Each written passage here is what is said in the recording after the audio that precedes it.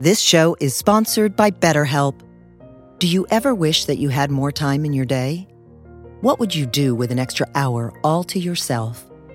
Would you go for a run? Take a nap? Read a book? The possibilities are endless. Therapy can help you find what matters to you so that you can do more of it. It's a great way to increase self-awareness, deal with overthinking, alter negative behaviors, and more. If you're thinking of starting therapy, give BetterHelp a try. It's entirely online and designed to be convenient, flexible, and suited to your schedule. Learn to make time for what makes you happy with BetterHelp. Visit BetterHelp.com/heartwisdom today to get 10% off your first month.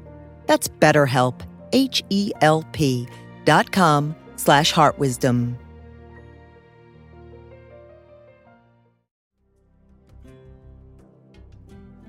In the Buddhist tradition, it's said that one of the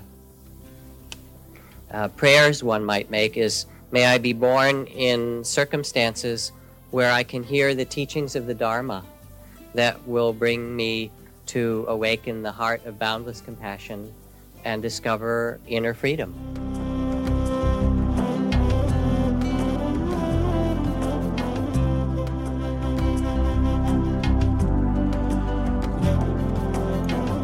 Welcome to the Jack Kornfield Heart Wisdom Hour.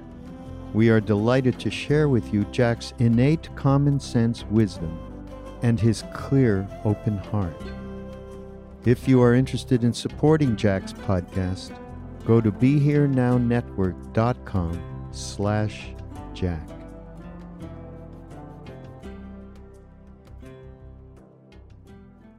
In this kind of remarkable role as spiritual teachers or midwives to the Dharma in some fashion.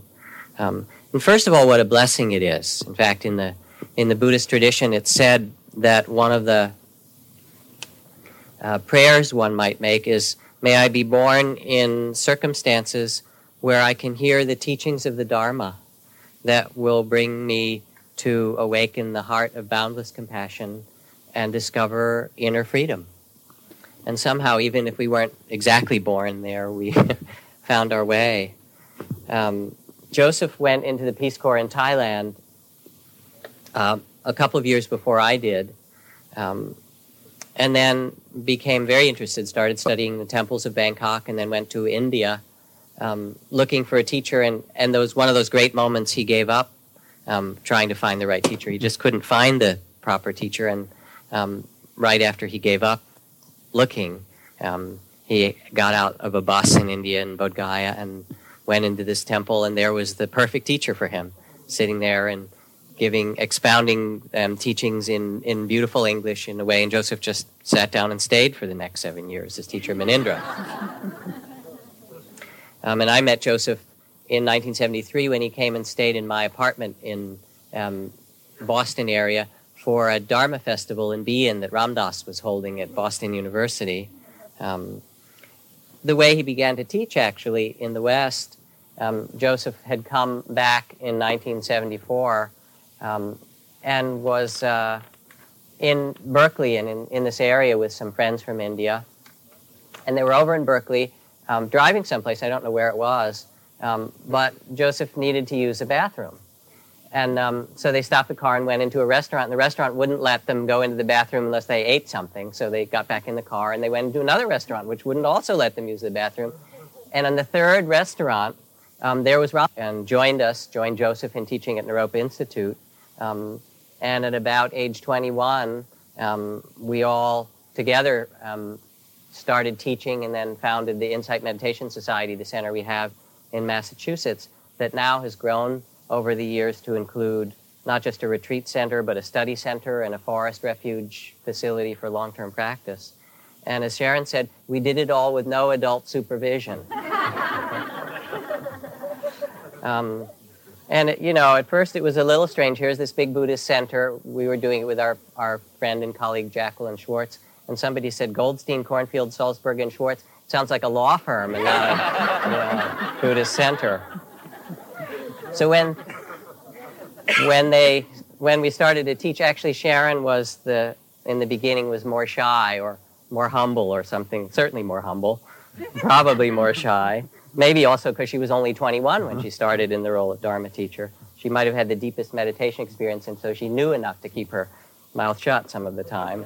From Sharon, I learned a lot about metta from the early years because I was coming out of the forest ascetic tradition, which was the kind of heroic effort model of meditation, and I didn't have a lot of sympathy or understanding for people going through difficulties. And from Joseph, who has this gift of great clarity of mind, I learned again and again reminders about emptiness, even when things didn't seem empty. They were always empty. I don't know what they learned from me, but anyway, that's another story. They put up with me anyway. And over the decades, it seems like we have all matured some as well as aged. In fact, in their writings, in Joseph's writings and Sharon's, their first books were much more traditional, laying out the traditional teachings of Buddha Dharma in various ways.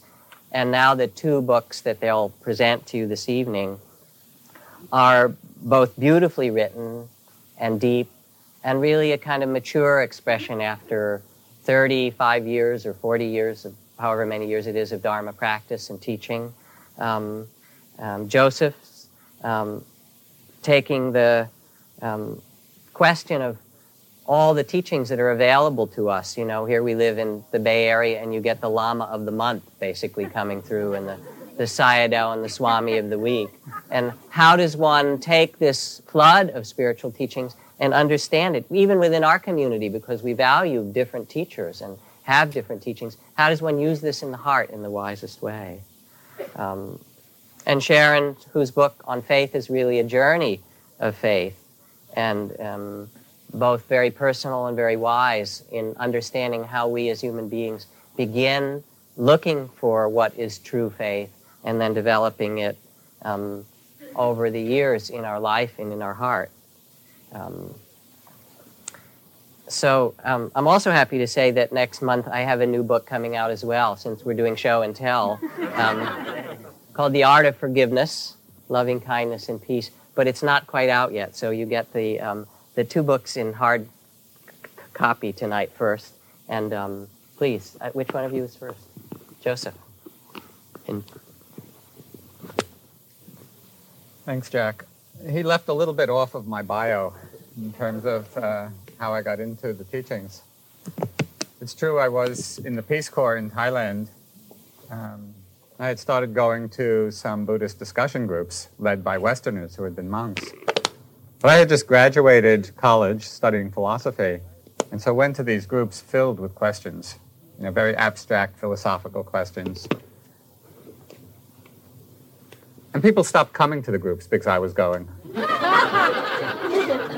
You know, and I know you've been in groups like that and with people like me. And it was really, I think, out of some desperation that one of the monks said, "Joseph, I think you should try meditating." That was really the beginning of my career. It was quite amazing. You know, I got a lot of my paraphernalia together and cushions, and at that time I didn't know anybody who meditated at all. So it was a very exotic thing. Here I was, young man in the Far East. So I get all my cushions, and I set my alarm clock for 5 minutes so I don't sit too long. But something happened. Something quite amazing happened in that first 5 minutes. And it wasn't that it was some great enlightenment experience, but even in those first few minutes, what I discovered was that there was a way to look into the mind as well as a way of looking out through it. And to me, that was revelatory. You know, because there I was, a 21-year-old young person, really searching for myself, trying to find out who I was and what this whole inner turmoil was about. But it had all been done through looking out, you know, through books and through other people and through my studies. And here were those very simple meditative instructions, you know, sitting down and watching the breath and turning inward. I saw that there actually was a way to look inside. And that was just totally amazing to me. I got so excited that I started inviting my friends over to watch me meditate.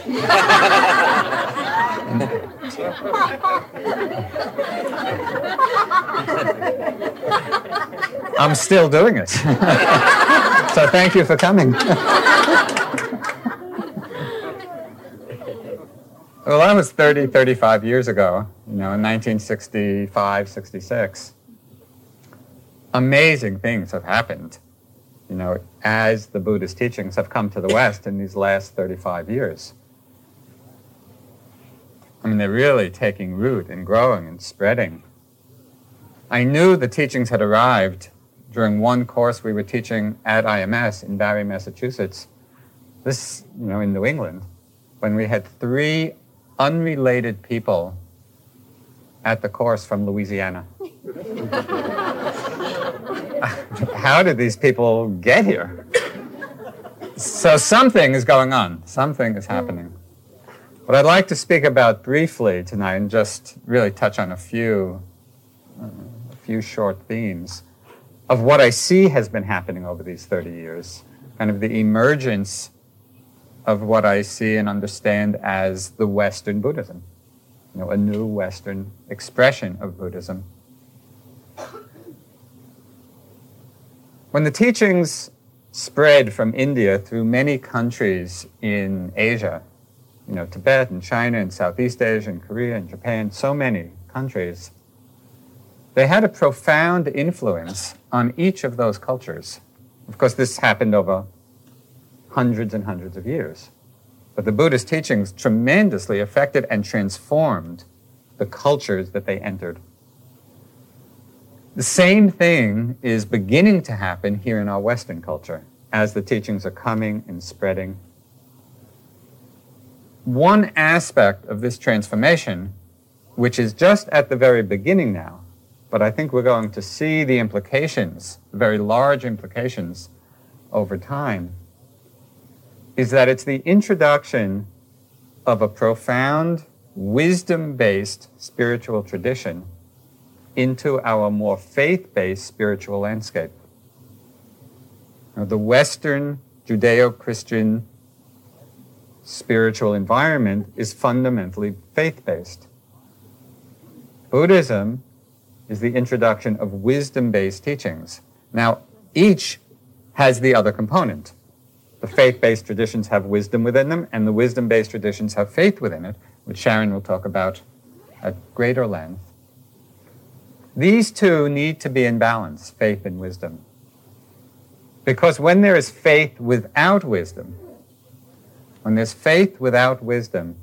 it very easily can lead to blind belief and to fundamentalism and to a rigid adherence to dogma.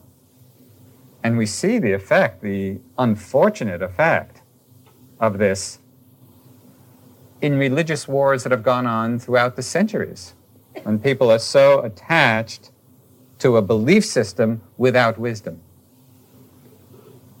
There's a danger the other way too.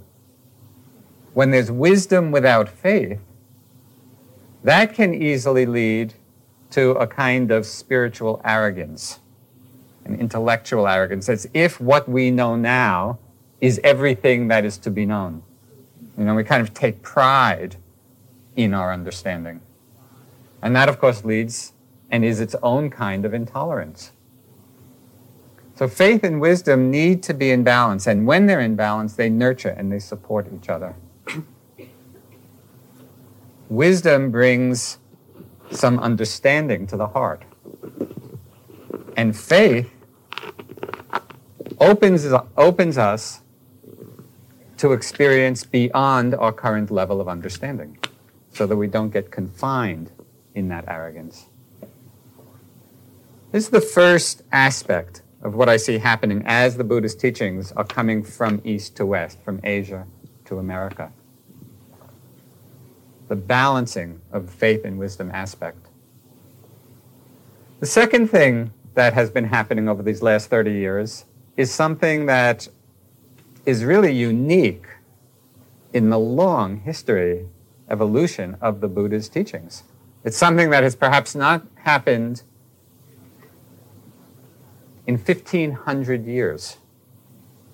So it's something that's very new and unusual.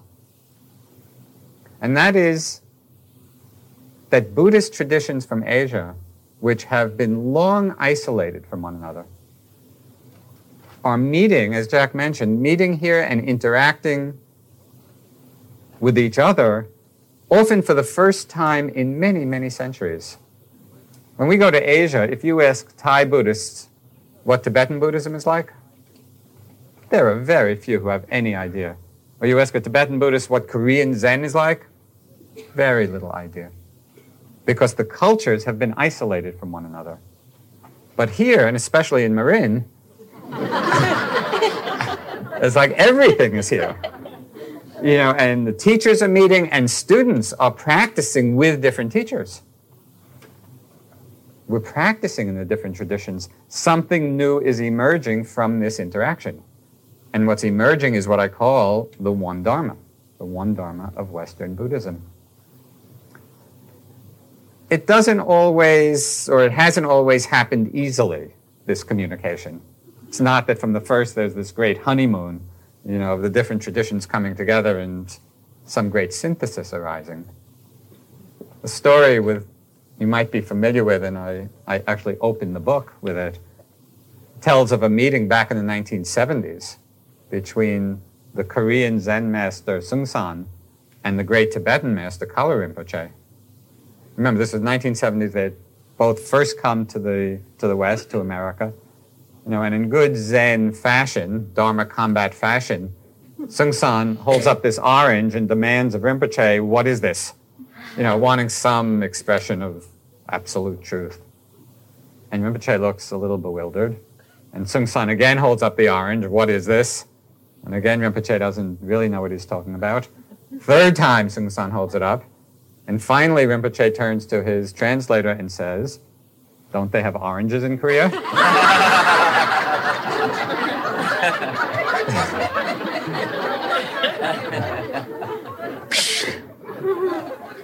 So for many years, there was not this great open communication.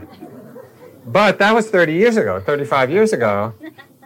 And I think we've made some progress, you know, because we're actually learning to talk to each other, learning the language of other traditions, practicing in different traditions. And there is this new phenomenon which is emerging in the West.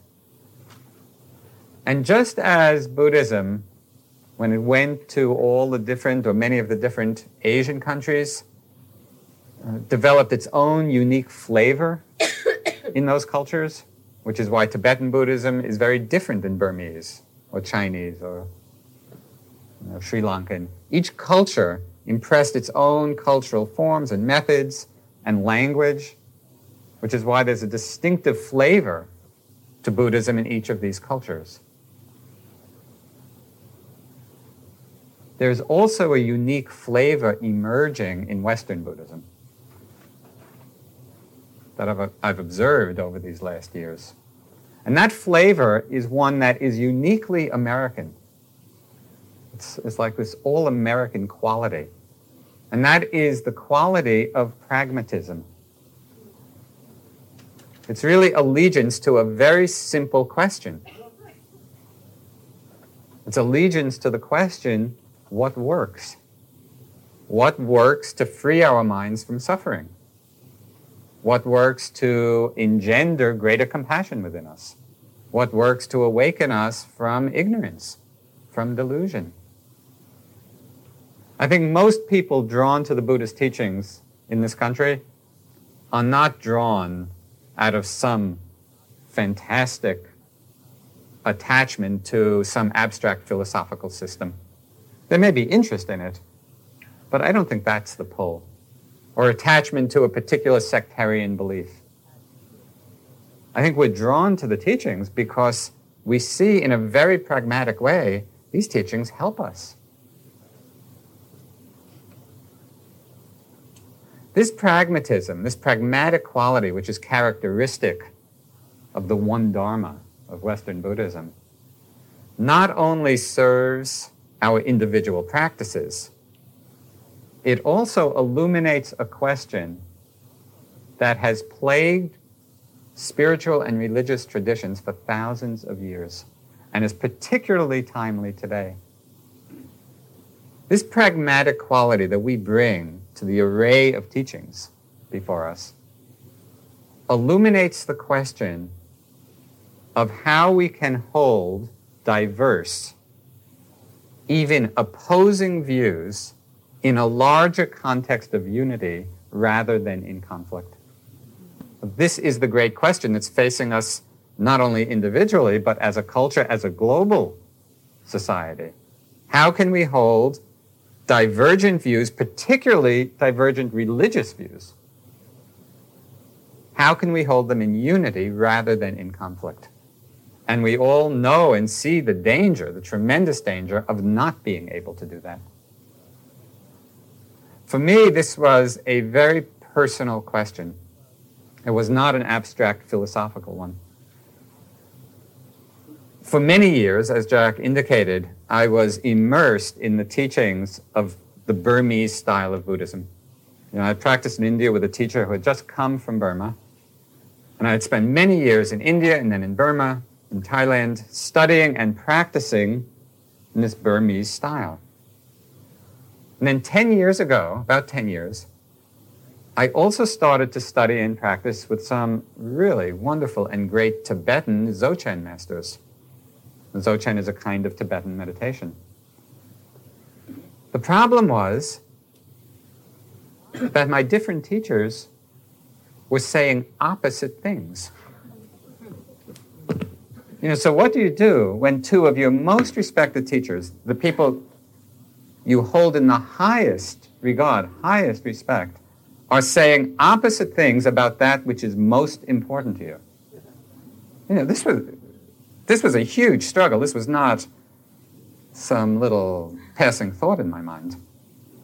It really felt like the whole direction of my spiritual life, to which I had devoted so many years, hinged on my being able to resolve this dilemma.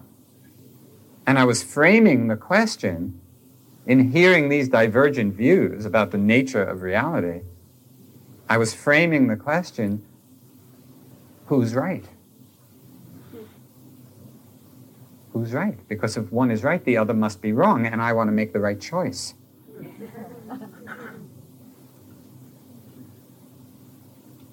Well, after tormenting myself, really struggling for some months with this question, I realized that I was asking the wrong question. That I would never figure this out through my thinking mind, which I had been trying to do. I was just trying to think it out. I realized that the question needed to be reframed. It wasn't a matter of who's right. I reframed it with the question, is there one Dharma of liberation that embraces both? Because as long as I was thinking who's right, that put them in conflict. As soon as I could drop the question down to another level, is there one Dharma of liberation that embraces both views? Then that began to open a possibility for a new way of understanding. And the understanding that emerged from that broader view was something both very simple and in one sense obvious, and really became the impetus for reflecting on and practicing and finally writing this book, One Dharma. It's really the response to that question. I began to see very clearly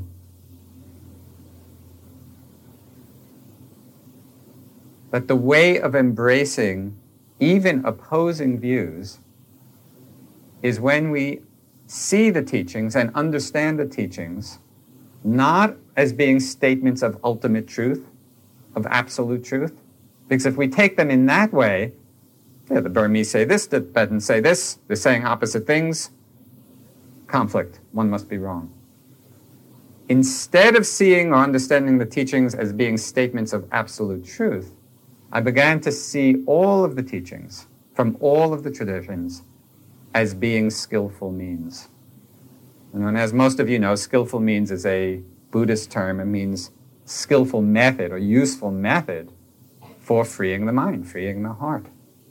It's like fingers pointing to the moon. If we get attached to the finger oh, this is the right finger. No, this is the right finger. We just get lost both in conflict and in not seeing the moon. Well, there are a lot of fingers pointing, and there are a lot of teachers and teachings pointing to the moon, to the truth.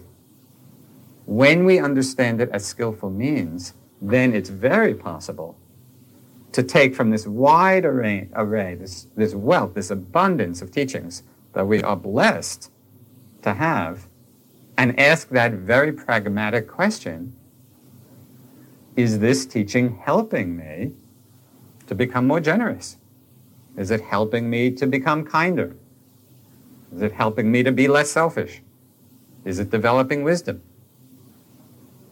Is this teaching creating more hatred, more violence, more conflict? We test the teachings not, is this absolutely true or not? But we test it with the measure of pragmatism. Is this of help to me in freeing the mind, in freeing the heart?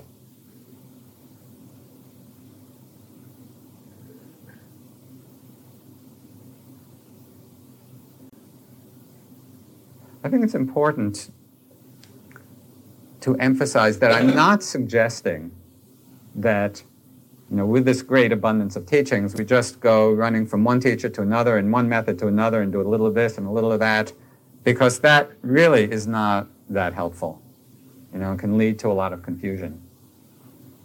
But if we do practice in one way, one method, one tradition for some period of time, and come to a real depth of understanding, where the mind is not confused, where we're not in doubt, where we really have integrated it to some extent in our lives, at that point, opening up to the wealth of teachings is this tremendous gift to us. And it can enhance our understanding. It adorns our understanding and our wisdom. So doing this at the right time is essential. The first aspect of this one Dharma, Western Buddhism, the introduction of wisdom-based teachings into our faith-based culture. The second is understanding teachings as being skillful means, rather than statements of absolute truth. And the third aspect, which I'll just mention, which is really the great gift of the teachings of the Buddha to us, is this amazingly simple and systematic methodology for understanding our minds. It's a way to look in. And the importance of this cannot be overstated. If we want to understand what's happening in the world today, with all of the difficulties and suffering, we need to understand ourselves. Because the same forces for good and for harm that are playing themselves out in the world are playing themselves out right within our own minds. In this regard, meditation is not a hobby. It's essential. It's essential that we come to that place of understanding. It's essential for our own well-being, and so that we can really be of service to others. Well, thank you.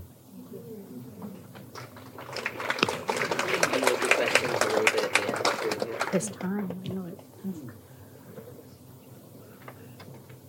So that's actually the first time I've heard Joseph speak about one Dharma in this context, so it was great.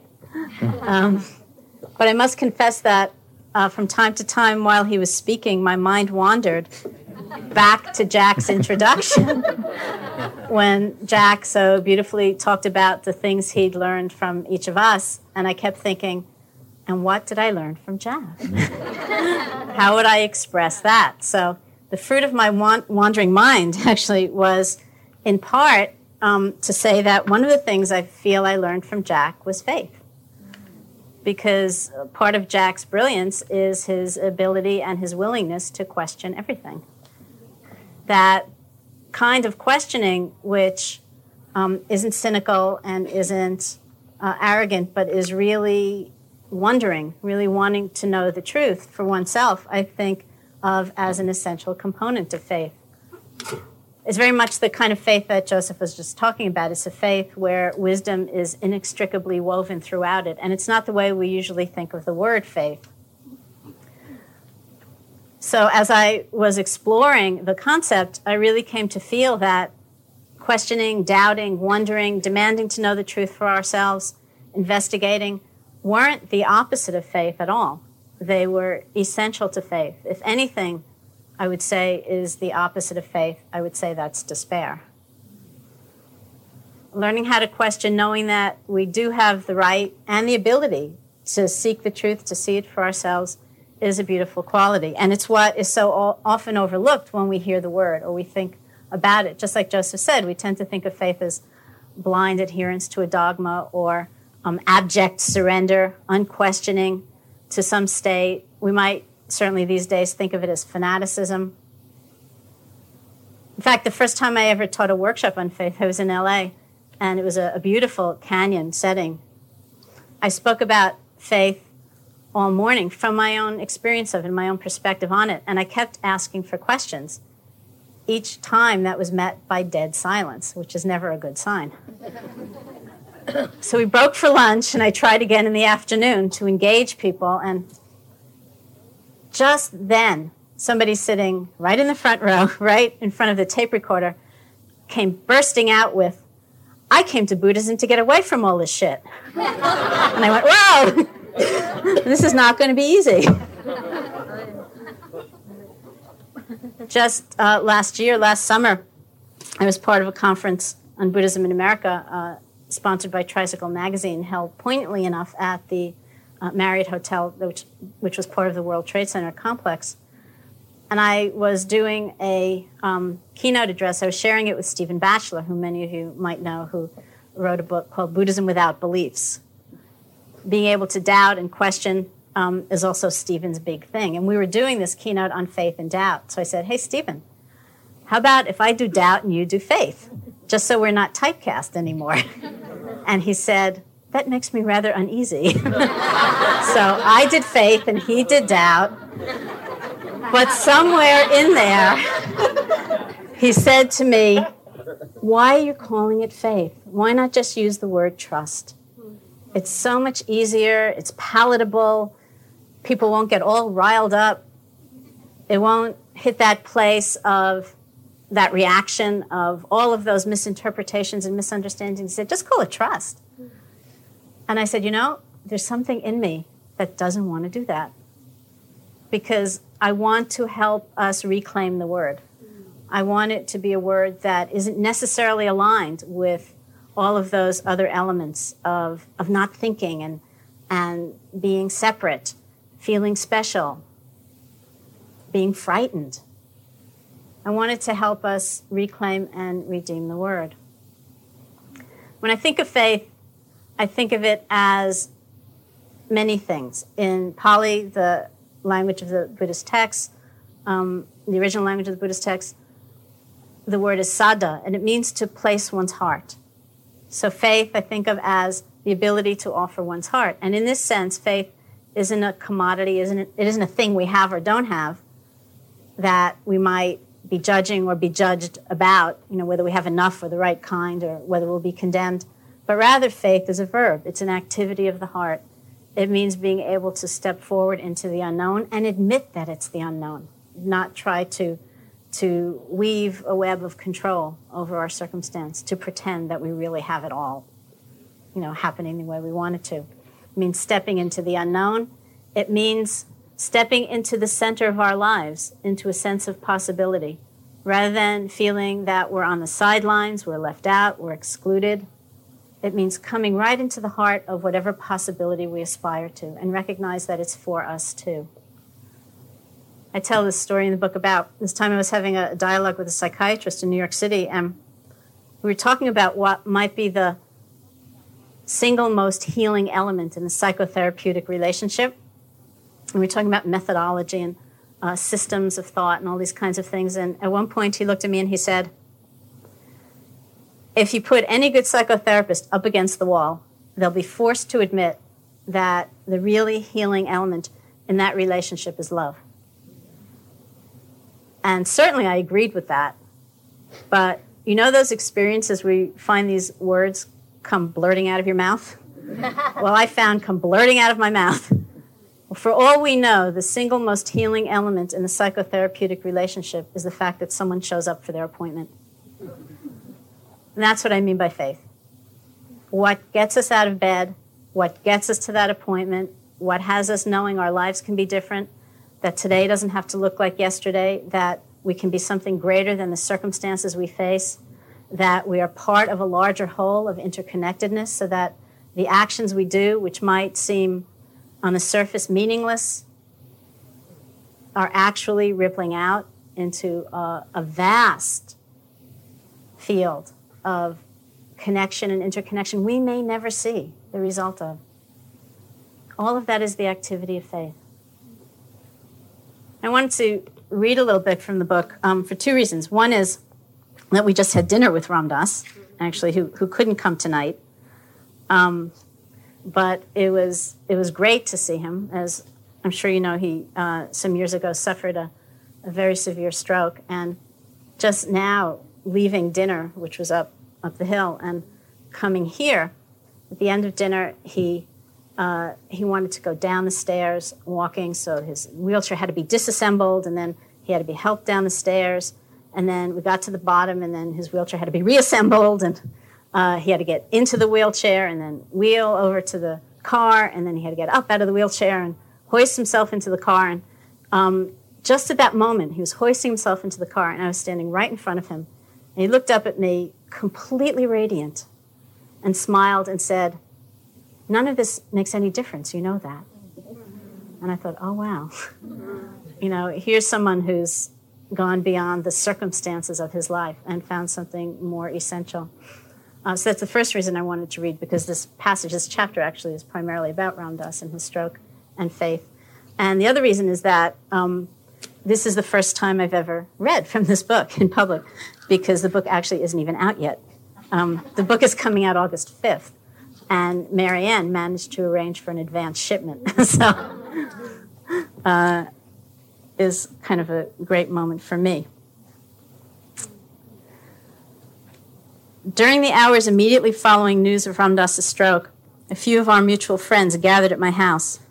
Not knowing if Ram Dass would live or die, not knowing to what extent he might ever recover speech and mobility, we were all trying to comfort one another. We meditated, we reminisced, we waited for news, and we speculated.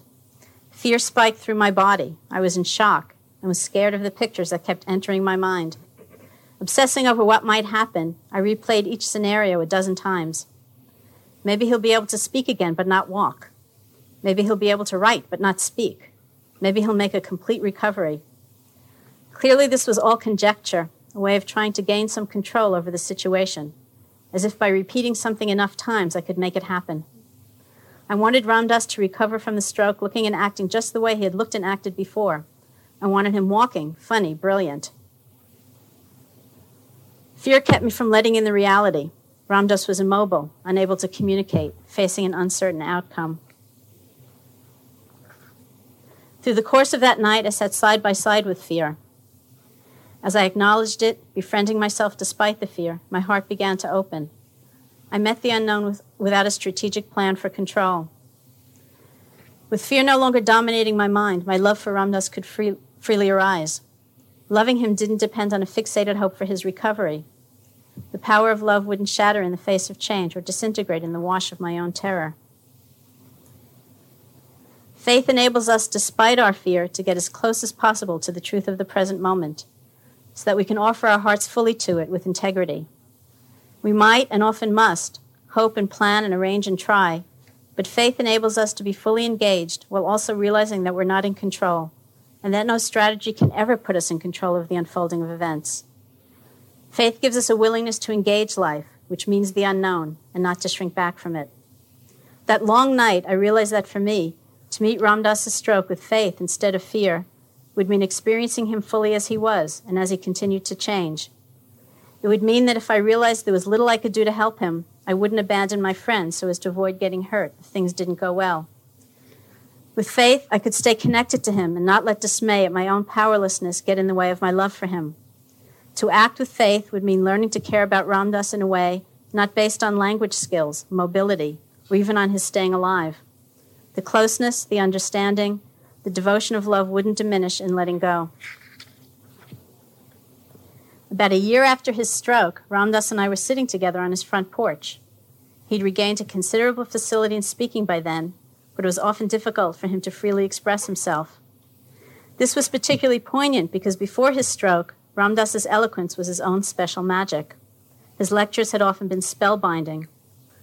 Haltingly now, a few labored words at a time, he asked me how work on my book on faith was going. It's really hard, I told him. I've never had to go so deep inside myself before. Then I realized that what I just said wasn't exactly true. Actually, I amended, I've never had to go so deep inside myself before and bring out the words. He looked softly at me and slowly said, that's how I am every day now. Having faith doesn't mean that we don't make an effort. When we're trying to create change, we can pour ourselves into the endeavor and do our best to accomplish our goal, doing our absolute best to speak, to heal, to create, to alleviate suffering, our own or others. The particular gift of faith is that it allows us to make that intensity of effort guided by a more holistic vision of life, with all its mutability, evanescence, dislocations, and unruliness. My porch visit with Ram Dass went on through the afternoon. There were long periods of silently being together, listening to the birds, feeling the breeze, being grateful to be alive. Periodically, one or the other of us tried to pull up some words from a deep place inside. At one point, Ram Dass mentioned someone's name, a person known to me as well, who'd also had a stroke. She has lost her faith, he declared. For 30 years, she believed only in the beneficence of God, and then she had her stroke, and then she saw. He looked right at me, and in his eyes I glimpsed the immensity of what he'd seen since the stroke. It was like looking at a whole cosmos of shock and pain and frustration and shame. But unlike that woman whose picture of life excluded suffering, Ram Dass had opened his worldview wide enough to include it. And so he knew that in the cosmos, alongside pain was gratitude, love, care, and learning to receive. The look in his eyes was so intense, I almost fell over. I told Ram Dass about what had happened to me the night of his stroke, how I'd had to open beyond my desires, beyond my fears, beyond my longing for neat and recognizable benevolence that would make him all better. Smiling, he said, "It seems I've taught more about love through this stroke than I have through all my 30 years of lecturing about it." If you have any questions or comments, we'd be happy to try to respond. I'll do faith, Sharon will do one Dharma. Yes.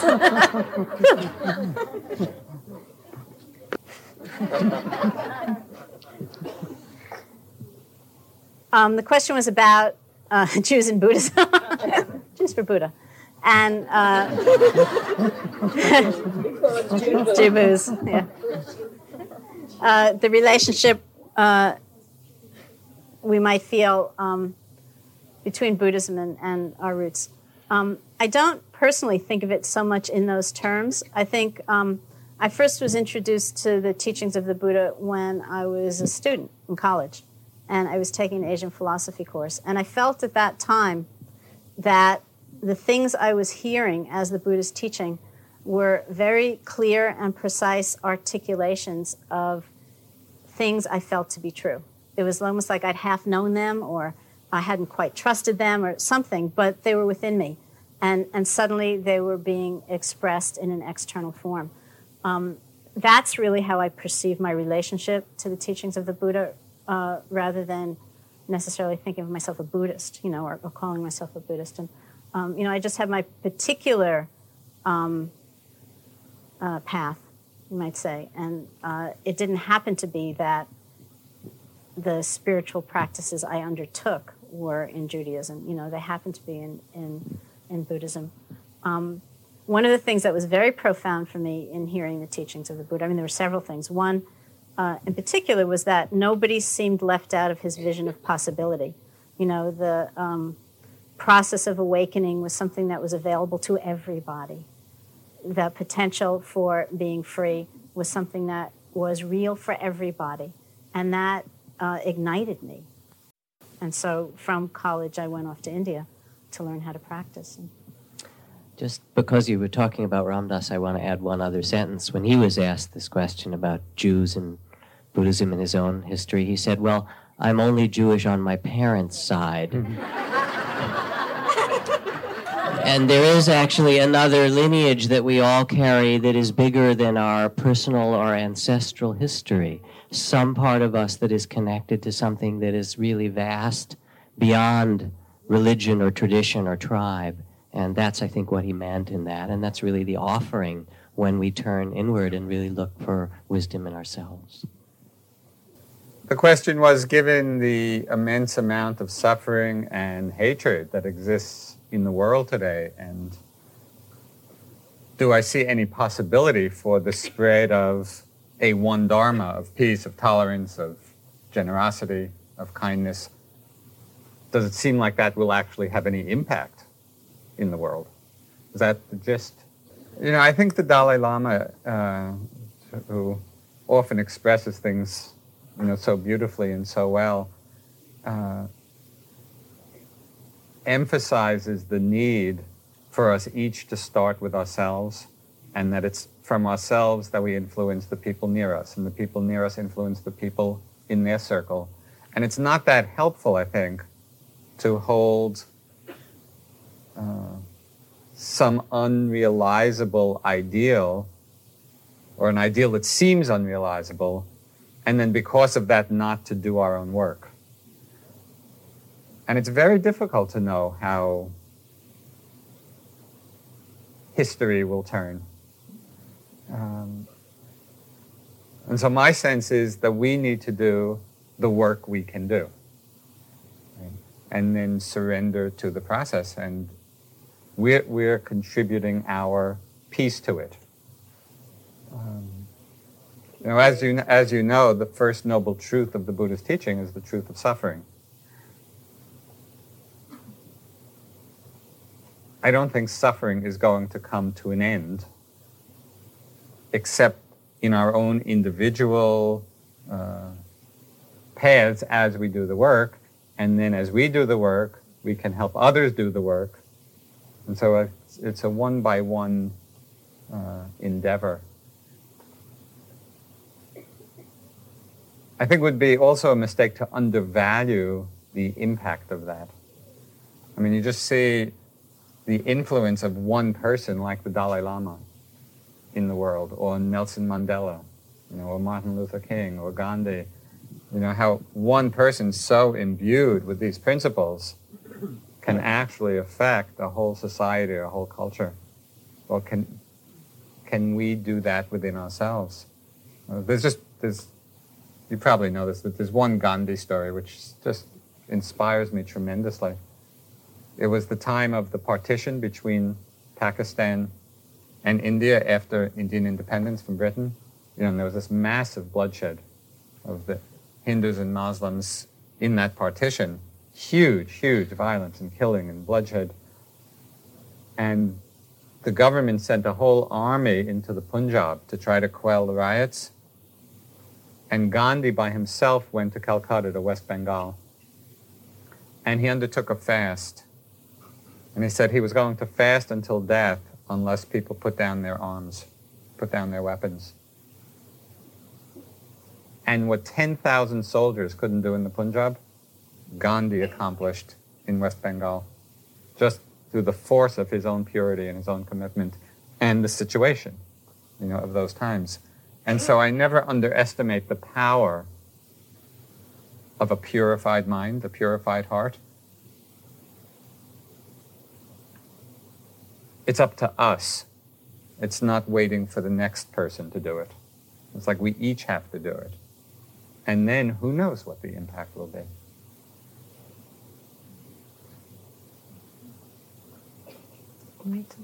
Stop for one more. I just asked one. Huh? That's it.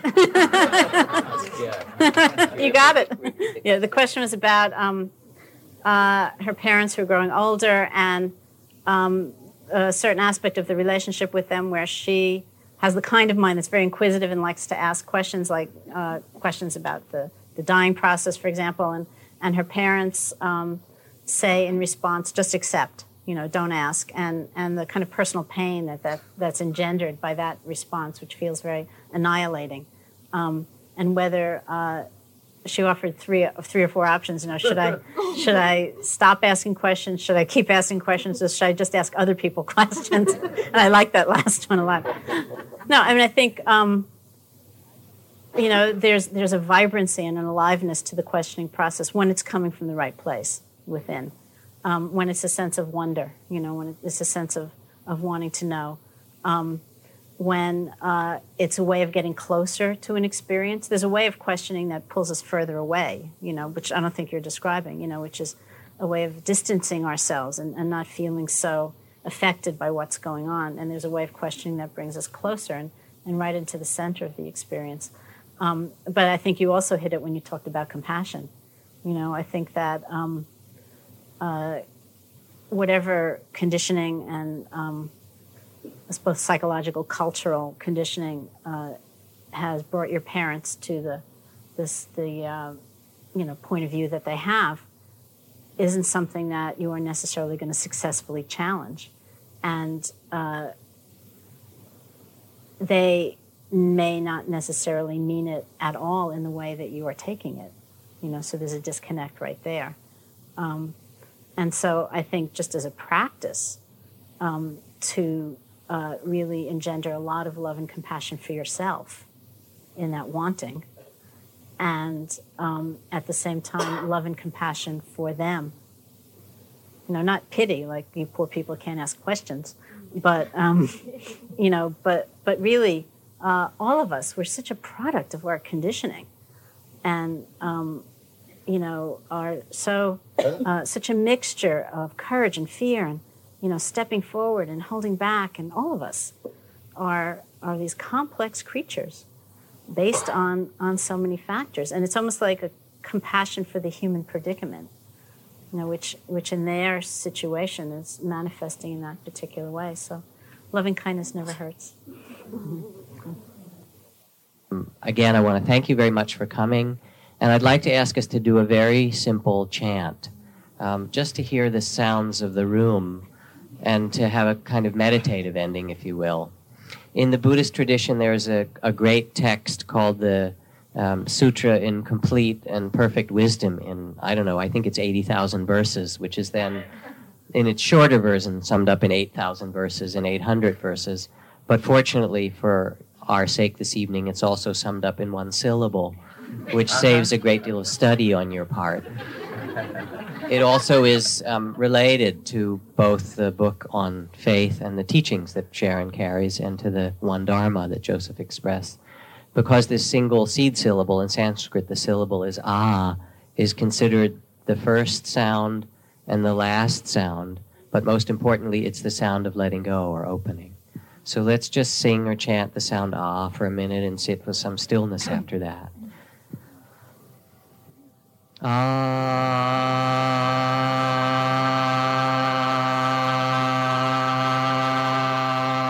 Add harmony.